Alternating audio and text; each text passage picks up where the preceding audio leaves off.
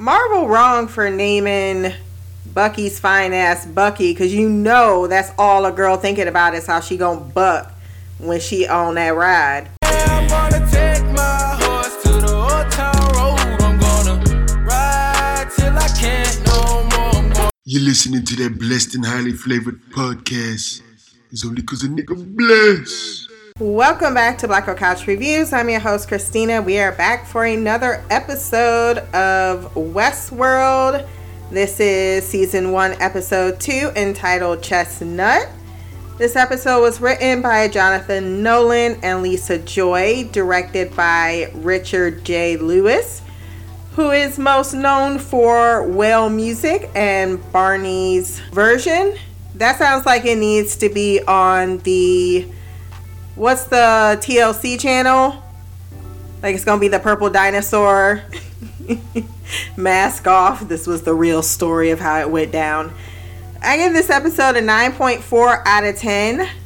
Logan is such a piece of garbage, and just his deplorable attitude this entire episode really dragged it down. However, there were some interesting developments with a certain madam, as well as some world building where we get the POV of what it's like to be a guest for the first time in this park through a character named William, the most normal person we've seen thus far, being a first timer.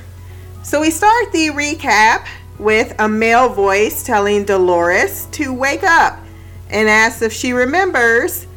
She ominously awakens in the middle of the night and walks outside. Then we go to William awaking from a nap on a train, and he opens his eyes to some blue eyes and a blonde-haired waitress who is taking his glass away, and he admires the view as she is making her way away from him. You know what to do with that big fat butt. Wiggle, wiggle, wiggle.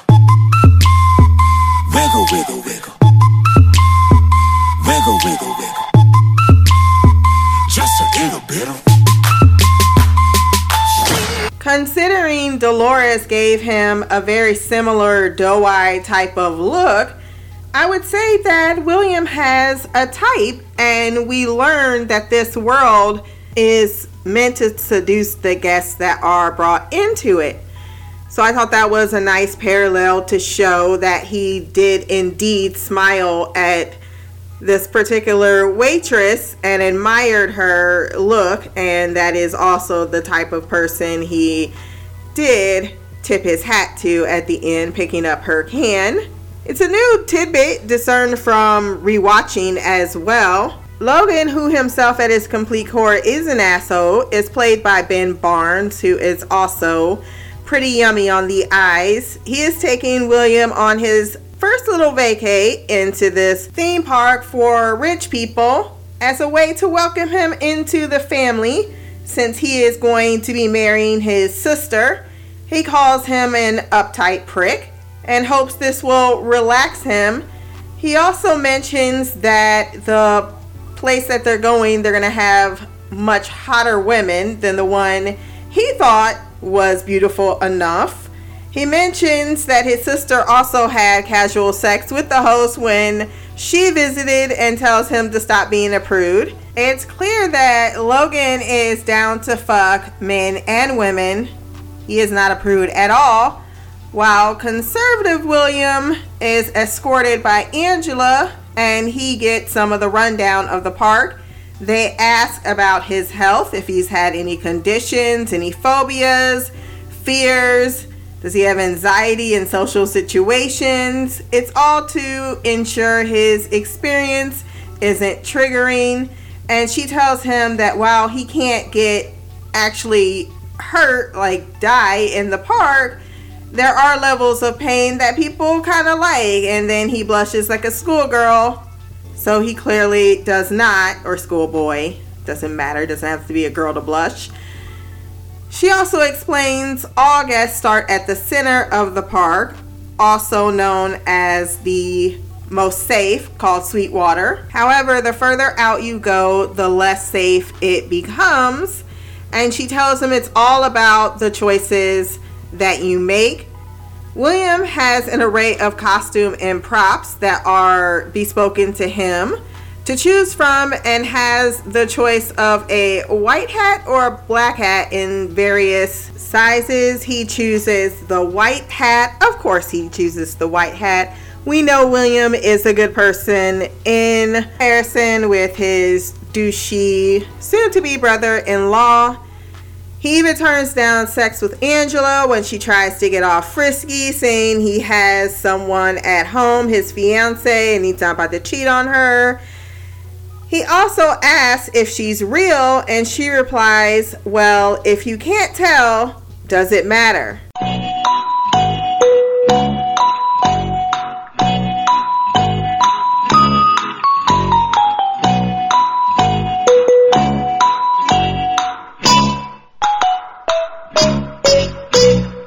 I'll take that's a philosophical question likely to get us killed and the rest of humanity for 10,000, Alex. Thank you.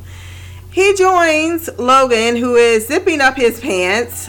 He probably smells like hand sanitizer and semen. You know that's what he smells like.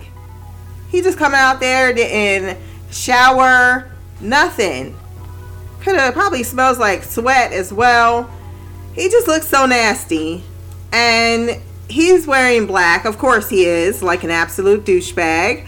What's cool is the train takes you from the Welcome Center to the park itself. You ride right into it, and we discover the audience the same time as William does, pause and backpedal a bit to Bernard and Elsie. She has been reviewing footage of Peter Abernathy and realized that he mulled over that photo long after he found it, and she thinks that's a breakdown in his cognition and wants Bernard's help proving this by restoring Abernathy himself. She also points out that the mistake she believes is linked back to Ford and knows that Bernard is covering for the old man. And he tells her that you need to leave the stories to the guests, that this shit is not about to be contagious. We then transition to the first horseman of the apocalypse, Pestilence herself, cheerily walking into town, and then she hears "Remember."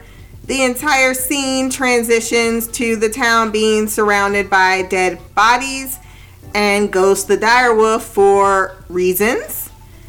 Maeve says, "Look, girl, I need your ass to move along because I do not want anyone to think you are a representation of the goods that are inside."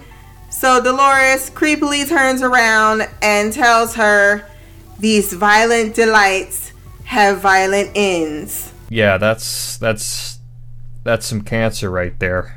But she then smiles rather smugly and walks away. Maeve looks wary, like this crazy heifer just juju cursed me. Back to William, he is very delighted with the world around him and fascinated, whereas Logan tells him this place seduces everyone eventually because it's the answer to the question of who you really are, and Logan can't wait to meet that guy and hope it's not the Boy Scout he has known all this time. Lawrence, we meet being sentenced to hang until his deceased soul has found its measure in the flames below. Jesus Christ. Then the man in black shows up.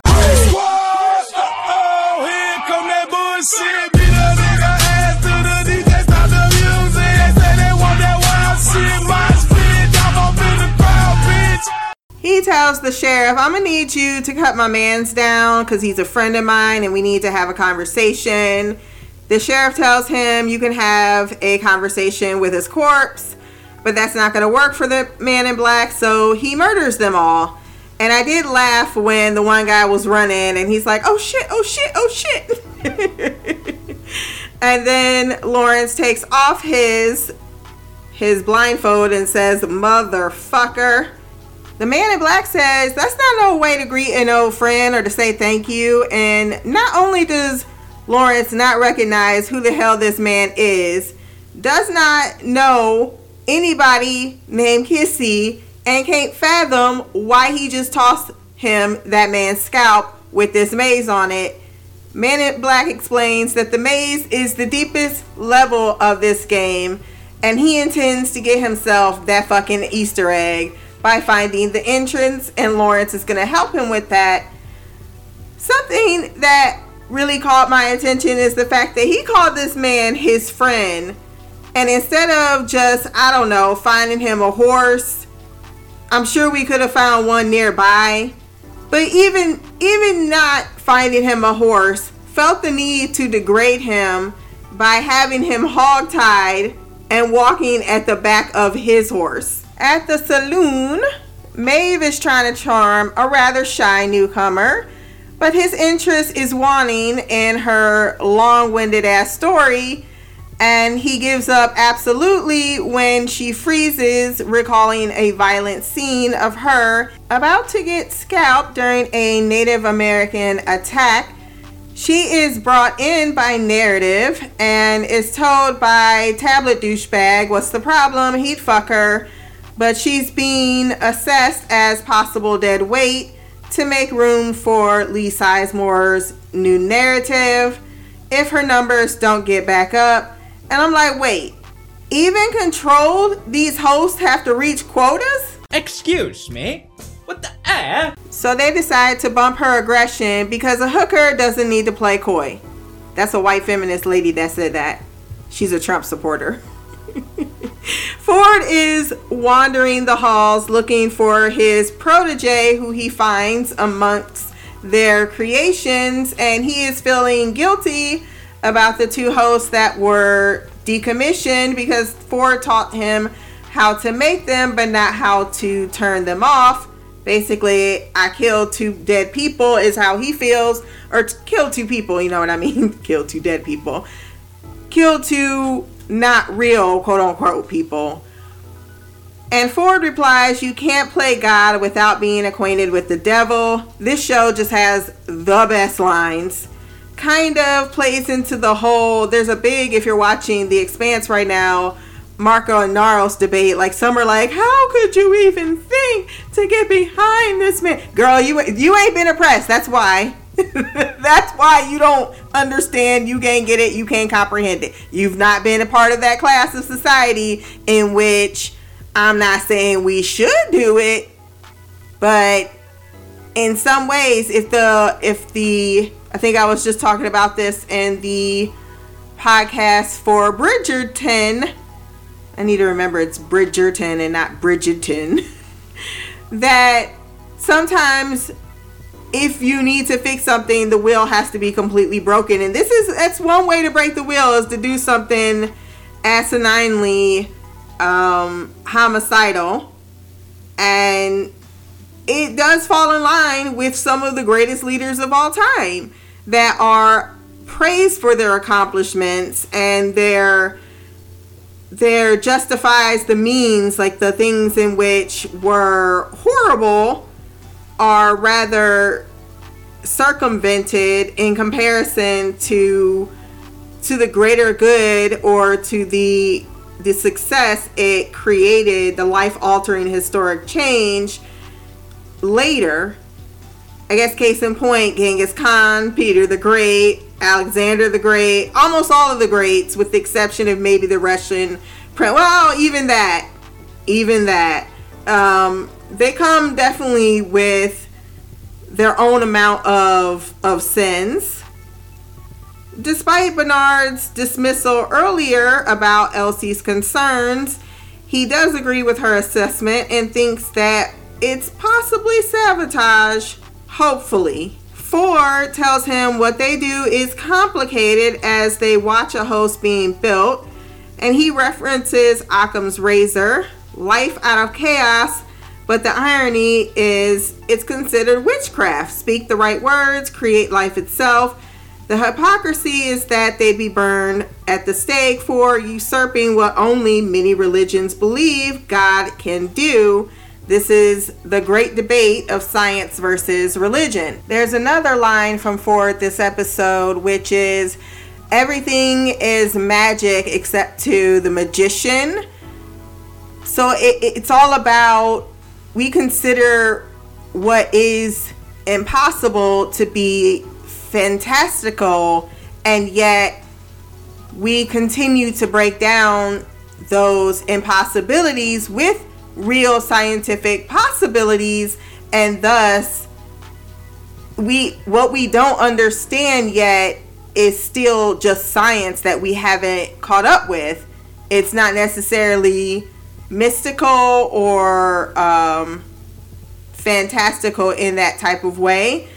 I love the way in which this show brings up these philosophical questions, and they're not answering them for you for the most part, but they definitely pose very real life questions that many people probably don't think about very often, because many aren't searching for purpose. Many people find their purpose cemented in familiarity of family or this, that, and the other thing. But as far as philosophical purpose, a lot of people don't spend a great deal of time digesting the universe. And hey, to each their own. I guess that sounded judgmental when I said it like that, because it's not. Pondering the universe can lead to madness, and I think there's a great deal of talk about that in this show as well. It's knowledge is both a blessing and a curse, and I just love the way in which this show highlights that. Logan is acting like every YouTuber in the comment section, hyping up a moment before the reactor has a chance to see it. Like, let them fucking watch the show and chill, bro. Like, William wants to be amazed at what he's seeing, and he's like, oh no, that's simplistic and boring. I just want to get to the good shit, the more demented crap. He's also the type of person that would take complete pleasure in a fake world where he can toss around his ego as if he's Caesar, talking about, I'm gonna make you beg for it. What? Boy, she ain't gonna say no. She can't give consent one way or the other. So what do you mean you gonna make me beg for it? Why do I need to beg for it when it's clear it's just an act? You delusional fuck. But he just wants to feel like the king of the castle. William, the gentleman, helps an old man who falls off of a wagon, but Logan tells him he's just gonna rope you into some bullshit treasure hunt, and oh my god, why would he want to do that? He says, let's get a drink. He does reiterate the place is trying to lure him in a direction. Dolores, not meeting up with Teddy this time, is tucking her goods away when she stares into a storefront window and is then told to bring herself back online by Bernie, who asks in a very remote and different location if she recalls the last conversation that they've had. She says, I do. And he says, and you haven't told anyone about the conversations that we've had? You told me not to. And then he tells her to step into analysis. How many interactions has she had since they've last spoken? 138 encounters to make sure she has not been tampered with before he tells her she can resume being her normal self. I love the way that the actresses can stretch their muscles moving between different roles as the host, because Evan Rachel Wood, she has to, that is her name, right? She has to, have the accent, lose the accent, be very straightforward without any emotion, and then when she's back to Dolores, she has to have emotion. A lot going on in a very small amount of time. And he tells her, look, I need you to tell no one about the shit we've been discussing, because I know you different, and I like the way your brain thinks, but others... But he says, nah, girl, you ain't done nothing wrong. And then she says, have you done something wrong? And then he tells her to erase the interaction, being all impertinent, and to get your ass back out there before you're missed. Gonna try to step to me and ask me if I'm doing something wrong. That is none of your business, ma'am. None of your business. A more aggressive Maeve tries to get a woman this time to fall for her lure, but it's too aggressive and the lady declines. She has a thing for soft types, it would seem. So she goes to the bar, asks for the good sherry, not the shit he strains through the curtains. Oh, that's nasty. Clementine yawns and she tells her, I've told you, never open your mouth that wide unless someone is paying you for it. Clementine says that she has not been getting sleep because she's been having nightmares. Maeve softens and tells her that when she can't sleep or has nightmares, she counts backwards from 3 to wake herself up nice and safe and warm in her bed to get fucked back to sleep by these assholes with miniature peckers. The lady's toast before she pops her on the ass and tells her to get back to work. Then she has a flashback once again, and it seems that a child's hand was in hers. Visibly, she is rattled despite telling a concerned Teddy to mind his business as well. She is later flagged by QA for decommission as her status continues to decline, and Clementine is tasked with the madam position as she has done that before. Bernie finds Teresa smoking and realizes that she has been talking to corporate since that's what she tends to do after a bad call. And she tells him that this character analysis is not very charming. Teresa says as long as everything is on schedule, we have nothing to worry about, but isn't very impressed by the fact that the guests just love to rape and pillage when they get to the park. William is just trying to eat his dinner and acclimate, but Logan is a frat boy, and when the old man can't stop enticing William to go on the treasure hunt, he stabs him in the hand before engaging in a threesome while William cleans the blood off of his hat and declines the advances of Clementine. I would have left his ass right then and there. I don't know why you needed him. I will call you. Matter of fact, we'll just meet back at home. There is no way he could have been going any further on this trip with me. The asshole train continues, however, with Lee Sizemore, who doesn't like the nose of one of the hosts, and when he is asked if they could just shave it down to save time, he destroys the face itself with a tray and yells to start the fuck over. Why you being a dickhead for? Stop being a dickhead. Teresa declines his need for 50 additional hosts to make a savage horde, but does allow him 20. He asks, has Ford even approved your new narrative? But Lee says he has not been concerned or weighed in the past years. The old man himself takes a trip up top into the park via elevator and encounters a boy who eerily looks like himself. And after a small conversation and showing him he is in fact God of this world, orders the host child to go back home. William also has taken Lawrence back home and remarks that despite all the adventures they've had, knowing the tune he whistles when he takes a piss, he never told him that he had a family. Well, yeah, it's a one-part BFF. He don't know who the fuck you are. And this is how you treat your friends? When Lawrence can't confess to where the interest of the maze is because he don't know shit, MIB says, well fine, I'm gonna gun down all of your damn cousins in the town. That's racist. Why he gotta have all the cousins be related to him? When management QA is notified of this homicidal destruction of property on many miles of said property, the lesser Hemsworth brother says this guest gets whatever he wants.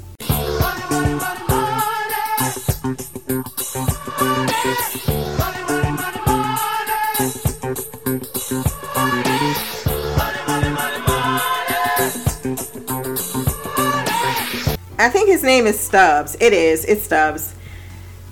Men in Black then kills the wife after dancing with her in front of father and child, and even had the daughter holding the bullet that he would use to shoot the mother in the head. But after this, it's coldly told by the little girl that the maze is not meant for you. And then he says, see, I told you, Lawrence, I was going to get my Easter egg. And she says, follow the blood aurora where the snake lays its eggs. Man in Black also tells Lawrence that he's been coming here for 30 years. Someone please escort this senile crazy man off the property. And that he likes this world better than the real one. And that this time he is never going back. Bernie and Teresa are fucking, y'all. Which makes sense that he would be all up in her personal space. And knowing her so well, and why she hasn't sucked him in the mouth for his impertinence. I love that fireplace though, that was nice.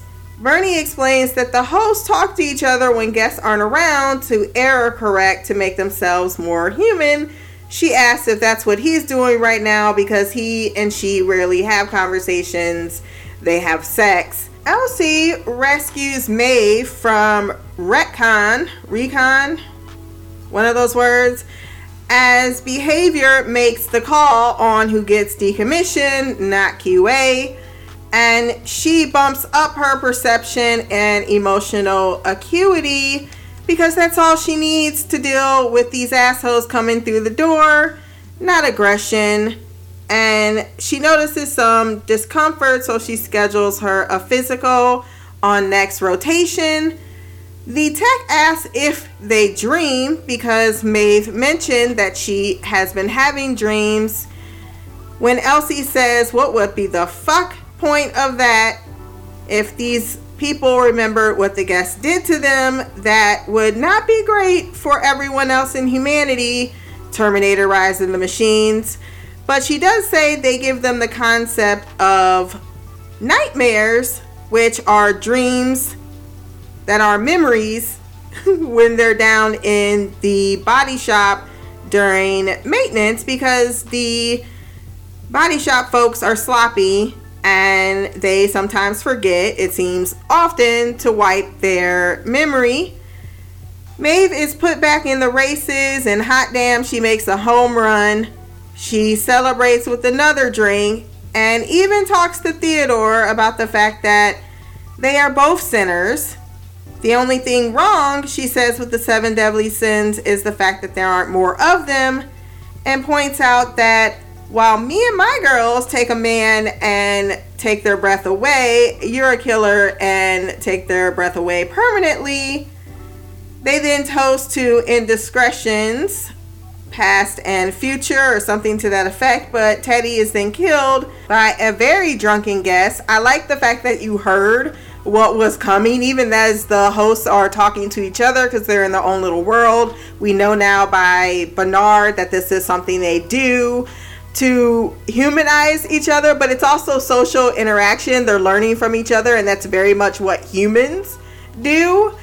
And then you hear in the background this guy being like, get away from my table, what the fuck? Don't tell me what to do. He's clearly belligerent. And then just as they're toast, he of course picks out the guy in the room that looks like he is a punching bag and straight out of a Western movie. And Maeve has to watch him take multiple shots to the chest and body. She then prepares for bed and recalls a child and clutches her tummy. We saw her clutching her tummy before as she's had some discomfort.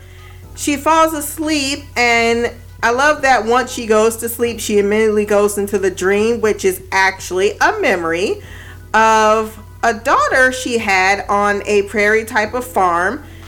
It was a very idyllic little life until an attack with Native Americans and cowboys ruins things. She's almost scalped but gets away, rescues her daughter. The two run inside the house, but they are stalked by a Native American man. He's passing by the windows, but when the door opens, it's the Man in Black. it is a fucking surprise. This dude is Freddy Krueger. He's like, welcome to your nightmare, bitch. I've been in everybody's nightmares, in all of y'all dreams and memories. I've been coming here for 30 years. I've been fucking ruining lives. She counts herself awake, and then she is in the body shop with two techs named Felix and Sylvester that are cleaning her, and it turns out that she had MRSA. And Sylvester is appalled by this because he says these guys are sloppy down here. Felix says, I have really good hand washing hygiene, but Sylvester disagrees and says, nah, bruh, it's about the fucking bubbles. You just lap that shit on. They realize Maeve is awake and immediately freak the hell out because they do not wake from sleep mode. She grabs a knife, and further, they freak out. And I like that they explain why they didn't just bum rush her, not only because, quite frankly, she is 10 times stronger than their fragile little bodies, and they are highly aware of that, despite her being unaware of that. But not only that, they says, you know, she's worth a lot of money and you can't damage her or they'll have to file a report. They don't want no heat on them. He thinks he's forgotten to put it in sleep mode. So they try to talk to her. She's like, get the fuck away from me, and makes her escape into modern society, butt ass naked. And if that wasn't shock enough, seeing a familiar face amongst a whole bunch of people that look like you being hosed down and tossed around like sacks of grain certainly is going to cause quite an appalling shockwave in your brain. Felix and Sylvester find her, subdue her, and aren't planning on saying jack shit. It had to be like a Holocaust at that moment in her mind. Like, oh my God, I wake, I'm being, someone's doing surgery on me. I am in a place I don't recognize. And then I am seeing myself treated, or my kind, my people treated like cattle. What the hell is going on? Dolores too wakes, but this is from her bed at night. Once again, she goes outside in the backyard, says here, before unburying a gun. That is not gonna be good. Vivisection, self-cannibalism. These are the very shitty storylines that Lee Sizemore has rolled out for Odyssey on Red River. He presents it to Ford, who has shown up this time to weigh on the narrative, and tells him, no.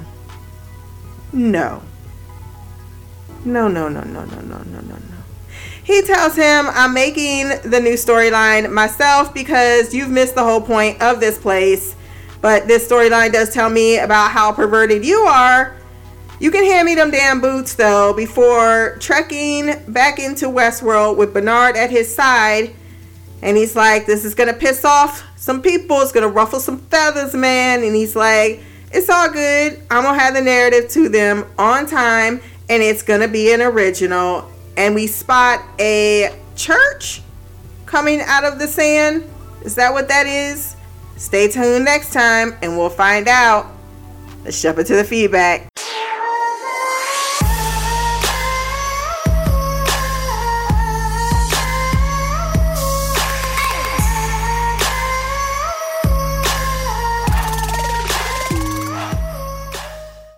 What up, Christina? It's Mimi, sending in feedback for Westworld, Season 1, Episode 2. After seeing this episode, I'm pretty sure I made it through Episode 2. I know I saw both these episodes, and I have to watch it. I haven't watched it yet, but I think I saw Episode 3 too, so I think 3 was the last one that I saw. And after watching this, like, I realized why I stopped watching, because shows like this are hard for me to get a grasp on, because I don't know exactly what's going on, and I know they're just world building. It loses my interest. And I remember the reason I started watching it was because we had got rid of HBO when Darren was watching it live. after season 3 ended, we got rid of it because we were getting Showtime because I wanted to watch Shameless. And I don't know I don't think you have cable, but cable's expensive, and like each of the premium channels are $15. So don't nobody want to be paying $30 a month for HBO and Showtime. So we usually would just alternate between the two. But HBO decided they were going to have some free, like, I don't know, on demand. I don't remember why, but they were letting us watch the show for free. And I was watching Lovecraft. No, it wasn't Lovecraft. It was the other one. What was that show we had with Regina King? You know what I'm talking about. We were watching that, and I was watching the Game of Thrones.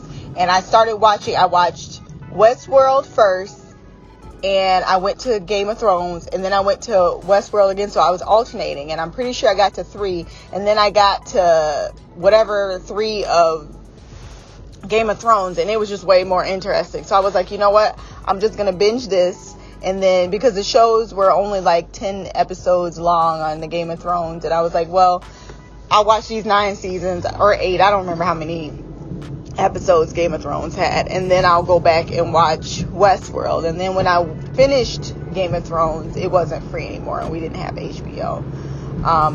So that's why I stopped, because it was interesting. Like, I liked this episode more, and I enjoyed the beginning of it because we got to see, like, from the customer's point of view. And then there's one of the guys who clearly this is his first time, and his friend is a fuckboy. I can just tell that off top. I don't even think that's his friend. Was that his fiance's brother? I don't remember what their relationship is, but I would say they at least work together.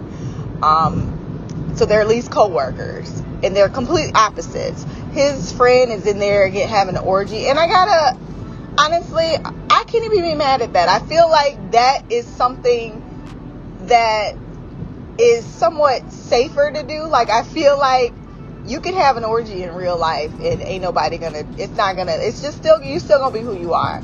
Like, I feel like that, to me, would make sense why you would go to a place like this, to experience, like, stuff like that you've never done, like jumping off of a waterfall, or like being in like a gunfight on horseback. Like, that's something, like, these bullets aren't gonna harm you, but it's still fun to be in the West and get into a freaking gunfight. Or, you can do like one of those, like, what they used to do when they would be back to back behind each other, and they would like walk a certain amount of paces and then turn around and shoot, and whoever died lost a duel. Like, stuff like that would be cool as hell. But like, to go pillage a village, rape and murder, like, who thinks stuff like that is fun? Like, in my mind, I just can't even fathom wanting to do that. Like, that don't seem fun to me. Like a treasure hunt,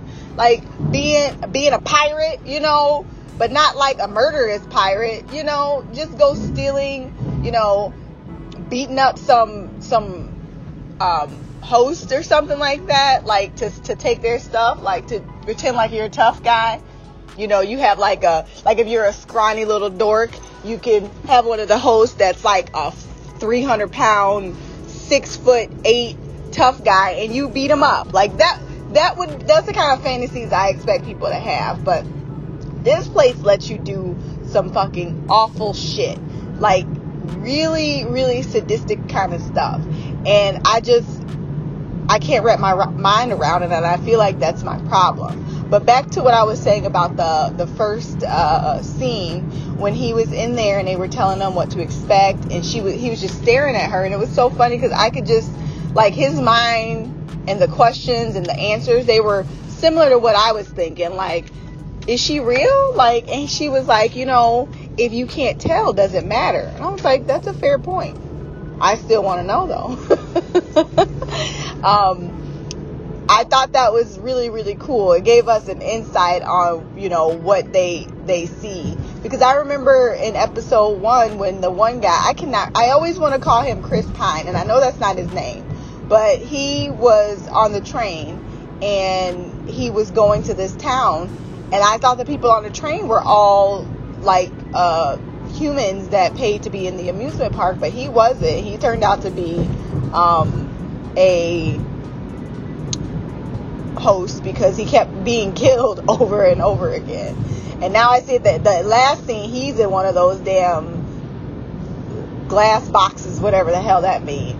I gotta be honest, whenever certain people got on the screen, I lost my attention span and I stopped paying attention. So there are gaps in it, and I noticed that happens a lot. The black scientist bores the shit out of me. I don't know what it is about the white scientist, that maybe it's the stuff she says, but whenever that black guy is on the screen, he annoys the shit out of me. And I for some reason do not trust the Hannibal Lecter's character. I know he's like the owner, and I'm assuming he is the one that created the host. I don't know why. It's just something real suspect about him. And I don't know if maybe he used to be crazy and the reason he's okay now is because he don't make the storylines. I don't know. It's just, I get like, he has a weird vibe, and it's similar to it's kind of like the other writer. Like his emotions are pretty straightforward and on the out, like on his, he wears it on his sleeve. He's a narcissistic prick. Like that's just it. The other guy is too, I don't know. I don't trust people that are too soft-spoken and too calm all the time. Because the kind of job that they have, there is no way you should not have any emotions. That shit's not normal. And to me, if you're looking at these hosts, like, you know they're not real, but they look so human that you could forget. I just can't, I don't know how I could have a job like this, because at the end scene, poor Maeve is what her name is. Like, I cannot fathom how they thought making these hosts dream was going to be acceptable. And I understand that they're not really dreams, but if you don't know that you're not human all the time, and it seems as though they only know that they're not human is when they're in a specific mode. So when they're in their story, to them they're human. Like, they don't know no better. It doesn't seem like, or at least not all of them, because seems like they deflect. Like, even when that little boy asked the other girl, "You're not real. You're not real." She never said, "Yeah, I'm fake. I'm not a human being." I just don't, it doesn't seem like that would make sense to program that in them. So, you know, when they have these reoccurring visions of past lives, it just comes off as a nightmare. And if you're constantly, I have no idea how the inner workings of these hosts work, but I can say that if you were a human being and you were constantly having night terrors where you would wake up and not be able to go back to sleep, eventually that lack of sleep is going to cause some type of mental break. So I'm assuming that's what's happening, at least with Maeve. Because I gotta be honest with you, like, when she woke herself up and she was on that table, I was like, what the fuck is happening? Like, I was just as shocked as she was. Like, she didn't look like the reaction of a host that knows that they're not a human being. She looked like a human scared to death because she's on a table naked and she don't remember being there, and she has her gut open.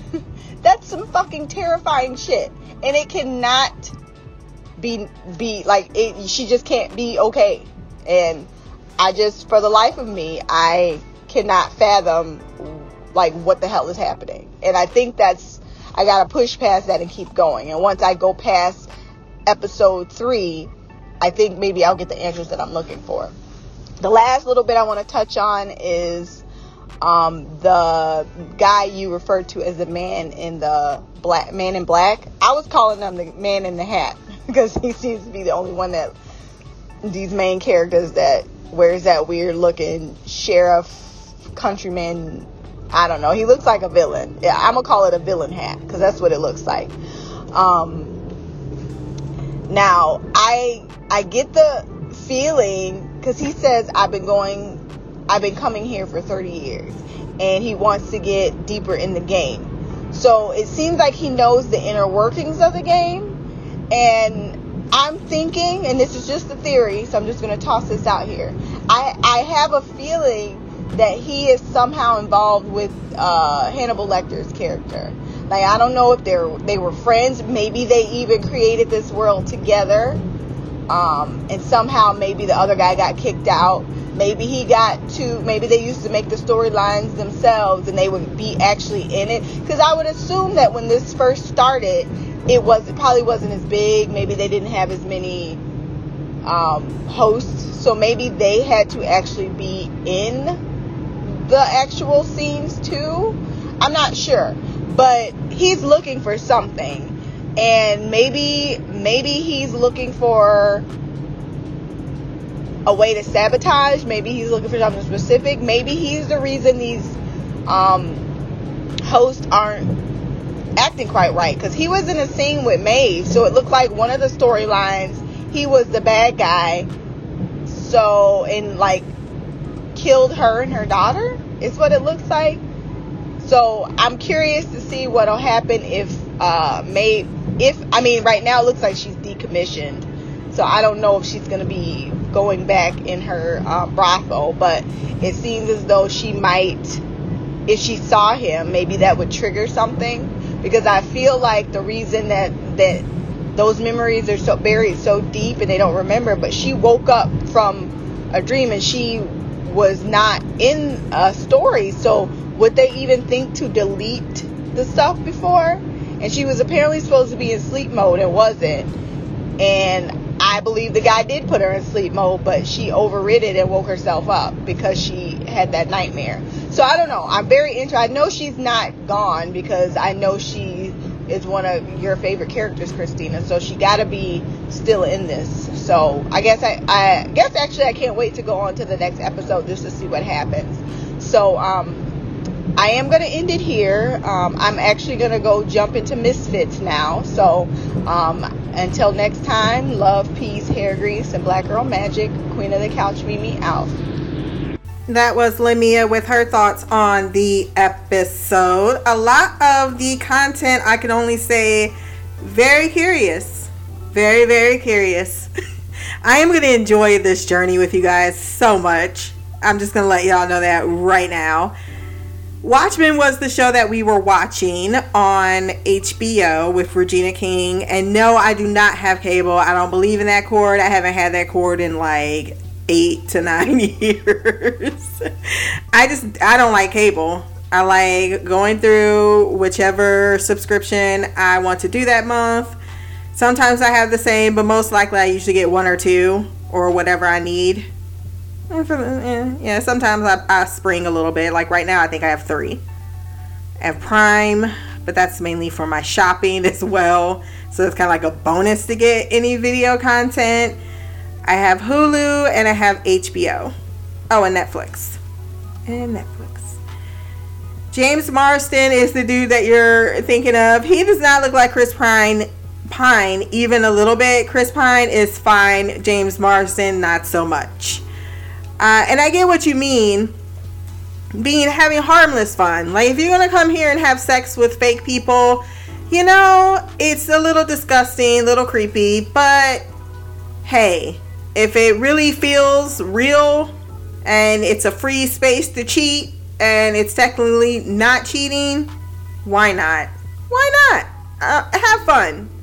I mean, it's the same as getting a blow-up doll, except this shit is much better. That's all it is. So as much as he is a dickwad, he is a normal dickwad. He's not wanting... Well, he's a little sadistic with putting the knife in the guy's hand. You couldn't have said fuck... He did say fuck off the first time. I will give him that. And the guy was like, no, I'm going to plead my case. That is kind of on you, sir. But it's a defenseless person that can't fight back, and that's the part where it's wrong. But yeah, having fun, shooting cowboys. The premise of this place is not bad. It's not. It's just the parts where it gets really weird. And you can tell that it gets really weird because when you walk into town, they're talking about a union. We're going to fight for our union. So the Confederacy is around at this point in time. We have Native Americans. We have cowboys. We know what happened at this time in history. It wasn't pleasant, nor was it PG-13. So there is that. Ford being suspicious. Is he suspicious? I don't know. We will find out. Bernard being boring. That made me laugh my ass off. He's like, I can't even deal with what he's doing. He's boring as hell. But everything else in your feedback, I can only just say very curious. But I agree. Finding out, your world is not like you're waking up to a place in which nothing is familiar, and yet you see a familiar face. That's got to be really fucked up to your conscious, your cognition. What is this park? What is it all about? What is this technology that they're using? All of these questions that you have will get answered, and I believe that the answers is what makes this story very, very fascinating. So let's get on to who we have next. Last but not least, Queen Shy. Hey Christina, it's me, Shy. I am here to discuss episode 2 of Westworld, and yeah, I'm definitely seeing the groundwork, and some questions are being answered in this one. And of course, your podcast from the first episode definitely helped out quite a bit in understanding the world, this actual world. And so, of course, in this, one of my questions was answered, by you and by this episode in regards to how the world works with the guests. So we see that they, they arrive and they emerge into this world through that train thing. I just find it interesting that, and I like what Mimi said as well in her feedback. Obviously, you have to have money to even be a part of this world, number one. And number two, how does this world affect who they are when they go back to their actual world, the real world, when they leave that place and, have to interact with the real world after anything goes. You don't get to die. You get to do whatever you want. You get to kill, rape, whatever. The sky's the limit in this world. And then you go back to a society where there are laws and rules, and so how does that world, the Westworld world, affect how you interact with the real world when you have to go back to those restraints and those society norms? So yeah, it's very interesting question to ask, and a fair question to ask. And that brings me to that Man in Black, which I guess we don't still know. I had to look up the cast names, because I'm not going to remember their names. So I was trying to get their names so I can say it this feedback. But yeah, the guy, and then of course I call him Ed Helms, but it's Ed Harris.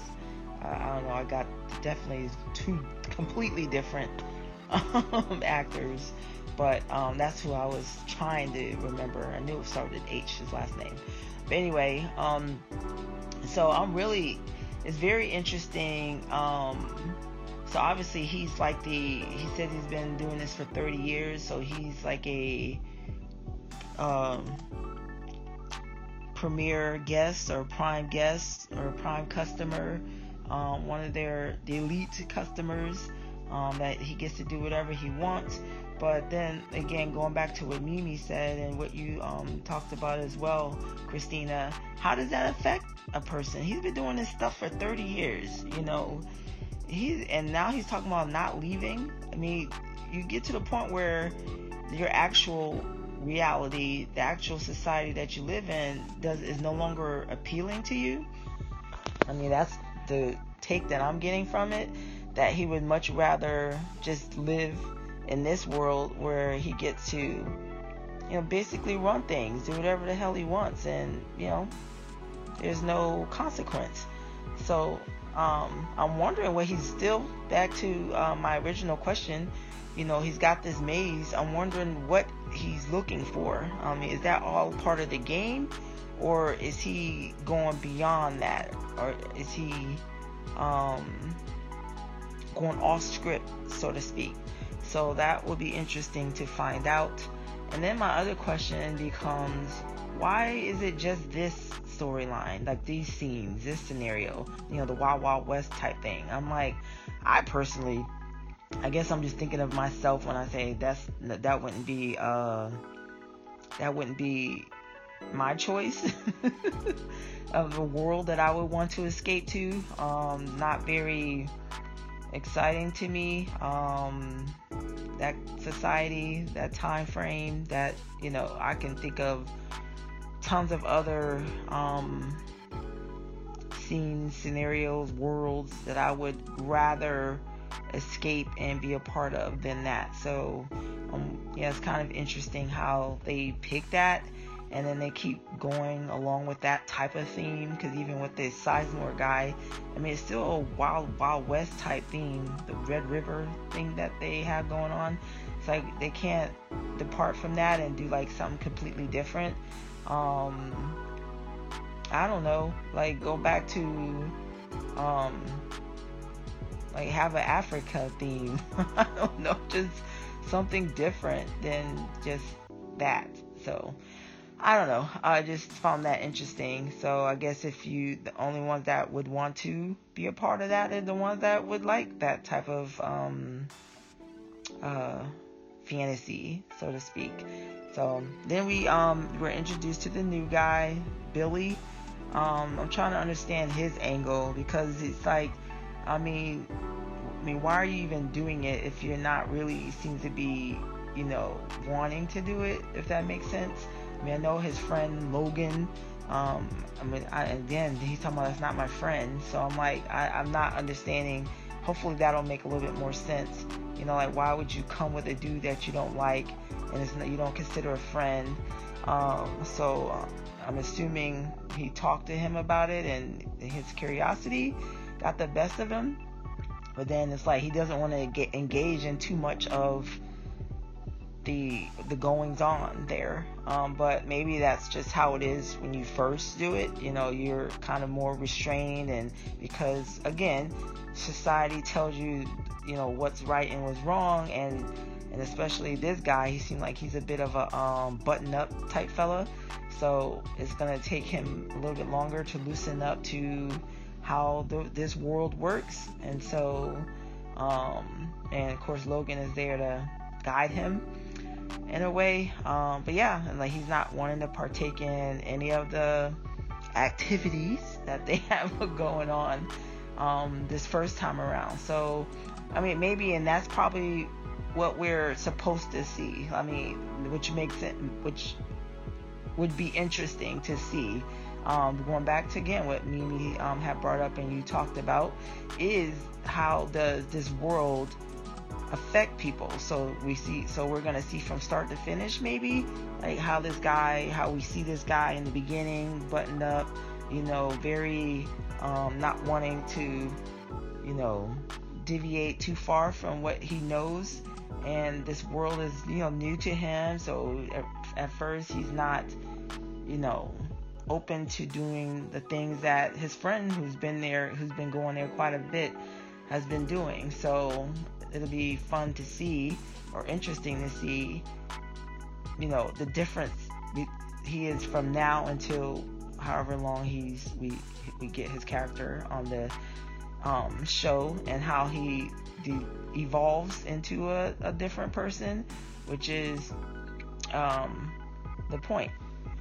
So you get to figure out who you are, or you get to see another version of yourself. And again, I mean, you brought this up, you know, that those primal feelings, those primal thoughts come out of you.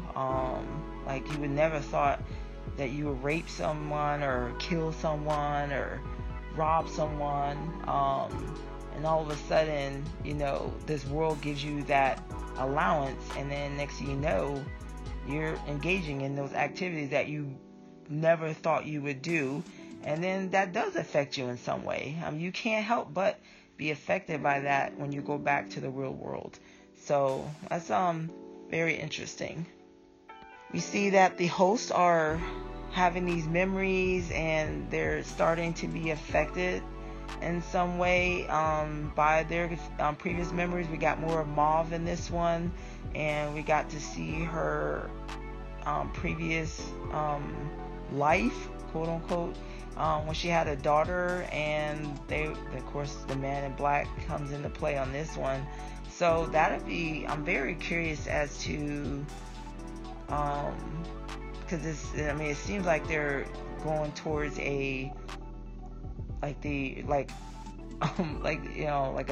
Terminator type thing, where, you know, the machines take over the machines, you know, that type of thing. Like, you know, we thought we were in control, and the machines are starting to get intelligent and starting to take over, that type of concept, which is very interesting, because Dolores. So I wonder if that gun that she has can actually kill guests. So that's what I'm like, because why would they focus on that? You know, because as we saw, which I thought was, I'm like, okay, this is dumb. You know, when the Man in Black was with Lawrence in his town, and then everybody's shooting at him, and he doesn't, like, he's not affected. I don't know, it just seems like, okay, why are we bothering doing this? I mean, I know it's part of the the experience, but still, it's just like, okay, he's not gonna die no matter how many times you shoot him. And so in the meantime, and you know, he's just shooting up the place, and they're still trying to shoot him like it's gonna do something, which I thought was weird. And I also thought it was weird that Lawrence, I mean, again, that's part of the story, that Lawrence let his wife die, and so the daughter is the one that revealed the maid's information. So yeah, that was very interesting. I kind of rolled my eyes like, okay, wait, you know, seriously, really? You're gonna keep shooting him? Like, no, it's not gonna work, guys. Not gonna work. So very interested in that. Again, trying to figure out what he's after. And then, I'm sorry, it's just so much going on. But the low guy, black guy, yeah, I'm trying to understand what he and Dolores are doing. So I'm not quite knowing what that's about, but it seems like he has his own agenda. And then we have Ford, Anthony Hopkins' character. Yeah, it's very interesting what he has going on. I'm wondering if that little boy was a younger version of him that he was talking to when he was talking about being bored and all that good stuff, and he was, you know, that was his creative mind, you know, going, you know, what do you call it,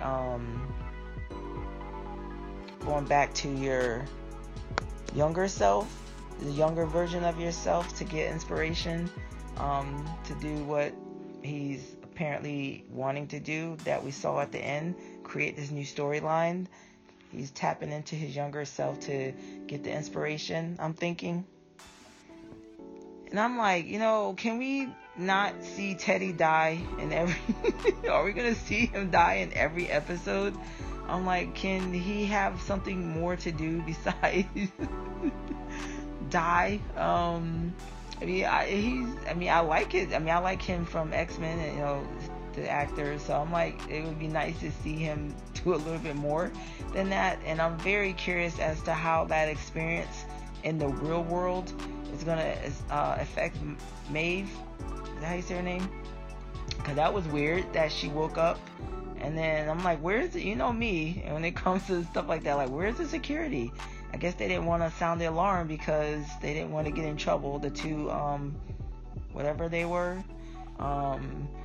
So they just went after her. You know, so some naked black woman just roaming around. I'm like, don't they got cameras? Wouldn't they find out anyway? But whatever. Let it go. So yeah, that's interesting how that's going to affect her going down the road, because it seems like her and Dolores are starting to evolve into something else. And yeah. But I think, I can go on because, again, I enjoyed this episode and I'm really looking forward to seeing all that goes on. But I can't. I could sit here forever and continue to talk about things, but I should not. And I'll leave it at that. So until next time, much love, peace, and Black Girl Magic, Queen of the Couch, Shy. That was Queen Shy with her thoughts on the episode. Once again, a lot of stuff that I can't really say anything about. But good questions. Like, well, which one, Christina? I'm not going to tell you. But as far as, the different worlds, like why would they pick a Wild Wild West theme? Well, it is based on the movie Westworld. I do have to put that out there. This is based on a 1973 movie of the same name. So there is that. But it's also regarding it's a profile into the guests that come here. The Wild Wild West. You have thrills, you have chills, you have the beauty of that time. And both of those can be serviced to particular audiences. And the more prolific audience, clearly, we hear from Teresa and other guests, are the raping and pillaging kind. So, of course, you have Lee Sizemore making more stories to cater to that audience. And he's willing to kind of sell his creativity type of, because some of the lines, and that's kind of why I pay attention to the dialogue a little bit, because some of the lines are really funny between the banter between the hosts. Like, don't give me the one that's you strain through fucking curtains. Like, that's hilarious. And then you offset that towards what he presented, and you have to wonder, as a writer myself, is he burned out? Is he just writing for his audience and he's just compromised his integrity? But yeah, this type of world, the colonialism type of world, those are the things where white supremacy was the day and other races were not. Yeah, that's going to be the type of people, that 1% that show up and enjoy this shit. So no, it will not be any Africa. Because what would be, yes, sure, you could. But as I stated in a previous podcast, that Africa was primarily French. So white Europeans would not take any joy there. They moved over to America. That's their particular baby project. But yeah, it offers all of that. And then it's probably, you have to think about the person or people that set up this world. Ford, he's 90 years old. What he grew up on was cowboys and Indians. That was the fascinating pop culture theme. So that kind of also explains some of the why the world is in the Wild Wild West. That's the thrill of the Wild Wild West. Remember that horrible ass movie from Will Smith? Oh, that was so terrible. People thought that shit was good. My ass included. I like that movie. Saw it one time. Went back to look at it one day and I was like, what is this shit? I thought this was good. I think you and Mimi are definitely connecting, about the mental psyche. You've latched on to the character of the Man in Black. I would stay away from trying to get the characters' names on IMDb. I just would. Or any other site for that matter. But yeah, he seems to be someone that has been playing this game for a really long time and even admits, I like being here, so much so that I do not want to go back. He's someone who has influence though and has money, so you have to wonder, because you brought up something that Mimi also brought up, like, okay, well, you get to shoot people and do this and do that, and you don't have to do it in the real world. But these are also people that have a whole bunch of money. And if this guy can get whatever he wants, you have to assume he's got did they mention in this? I think they did. It's $30,000 a day. A day. To run around this place. So if this guy is like, I'm going to take my time and do what I want to do, he's got bank. If he's got that much bank and he can do anything he wants outside of these walls, then what is the draw for someone like this person here?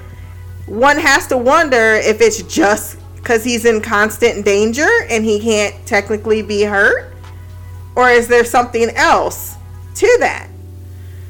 I think we'll definitely get more we'll get more about his character in the coming episodes. What else could I actually talk about in your feedback?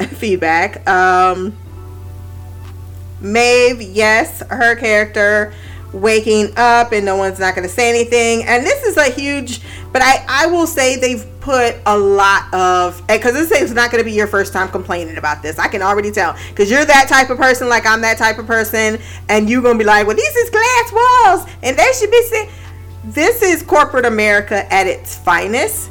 And as someone who works in corporate America and didn't know that people was fucking in them rooms and I was literally at my desk, there are things that go on and undercuts that happen in companies, especially if you're one of those companies in which you are already doing cuts.